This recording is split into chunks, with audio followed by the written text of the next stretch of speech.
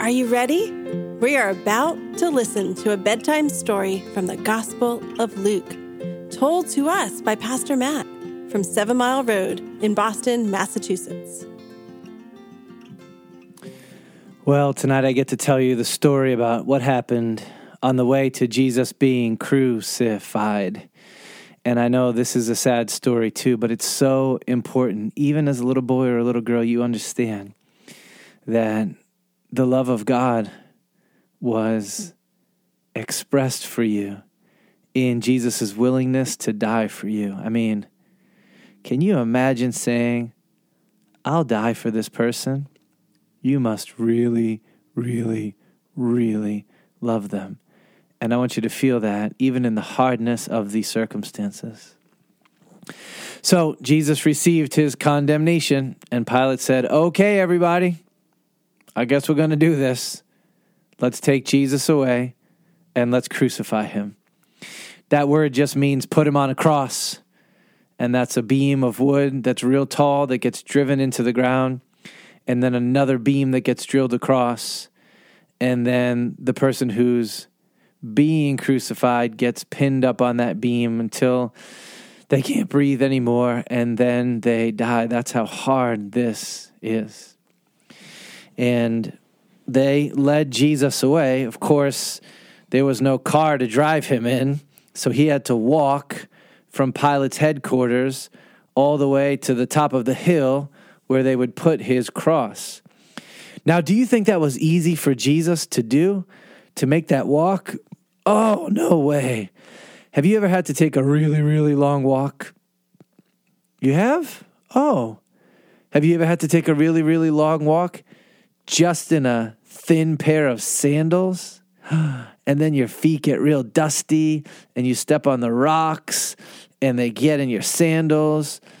Oh, have you ever had to take a really, really long walk carrying something really, really heavy, like a backpack, or a suitcase, or carrying your little brother on your back? That makes it even harder, right? Have you ever tried to walk somewhere when you didn't even sleep the whole night before? I doubt it.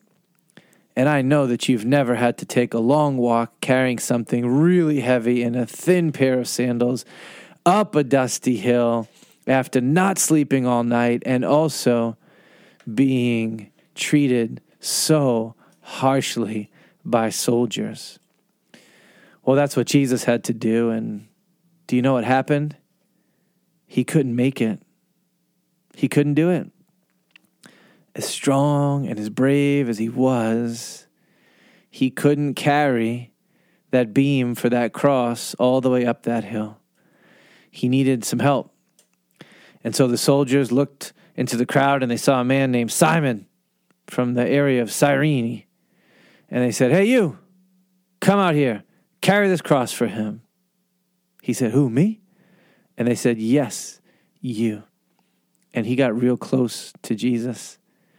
And he lifted the cross from his shoulder, the beam, and he walked beside him. And he helped him carry that cross all the way up that hill.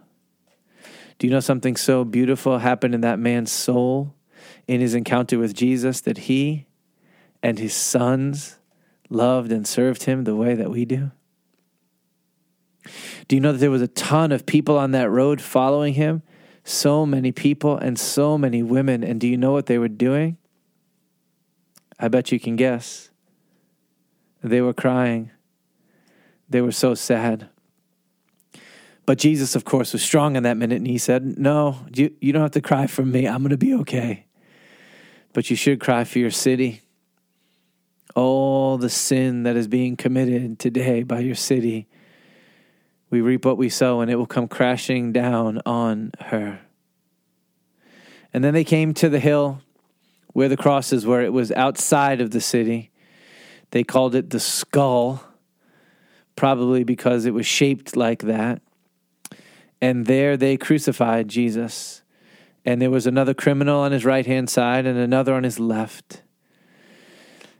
At this point, you would imagine Jesus' heart was hard and bitter and angry and frustrated. But it wasn't. he was at great peace, at least for a moment. And do you know what he said? It's one of his 7 words from the cross. He said, Father, forgive them. They don't know what they're doing. Can you feel the compassion in Jesus' voice, the love, the mercy? He knew that the people in that crowd didn't quite get what was happening, that they were caught up in the evil of the day. But he wanted God to be patient with them, to forgive them. That when they came to see the horrible thing that was being done, and they repented and asked for mercy, that God would be at the ready to grant it. Then they took his clothes off. Wouldn't that be so embarrassing? That's how they did it. And they played a little game of dice to see who would get his garments. Isn't that embarrassing? He's up on that cross, and they're playing a game with his clothes. Some people made fun of him, and they said, "You're supposed to be so strong. You did so much good stuff for other people. Why don't you save yourself if you're really the Christ, the chosen one of God?" Yeah, the soldier said. Yeah, King of the Jews. What kind of king are you? If you really were a king, you'd save yourself. You'd show us. You're a joke. And to make it even worse, they put a sign over his head, and it said, "This is the King of the Jews." Now, could Jesus have saved himself? Of course he could have. Could Jesus have burst those nails out of his hands and feet and jumped off of that cross in great power? Yes. Could Jesus have called a literal army of angels with a word to burst from heaven to earth and to clear that mountain and to tend to his wounds? Yes. Jesus had all the power he needed if he wanted to come down off that cross, but he didn't want to. He was there with great purpose. He was giving his life. He was atoning for the sins of his people. There was this saying that said, anyone who ever hangs on a tree, on a cross, is cursed. And that's exactly the point. Jesus was taking on himself the curse for our sins. And so even though it would have been tempting, and even though they were making so much fun of him, and even though he could have done everything they said and more, he wouldn't do it. He was going through with the Father's plan that he would give his life as a savior, as a ransom for many. When we think about his cross, we want to think about this difficult scene and remember his love for us. Let's pray.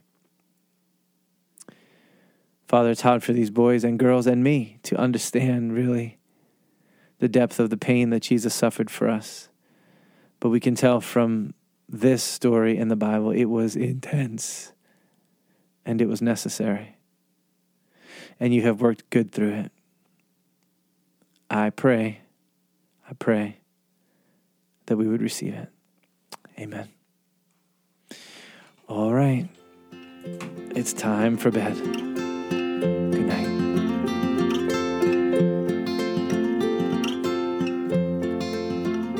Thanks for listening. If you'd like more information about our church, Google 7 Mile Road, Boston.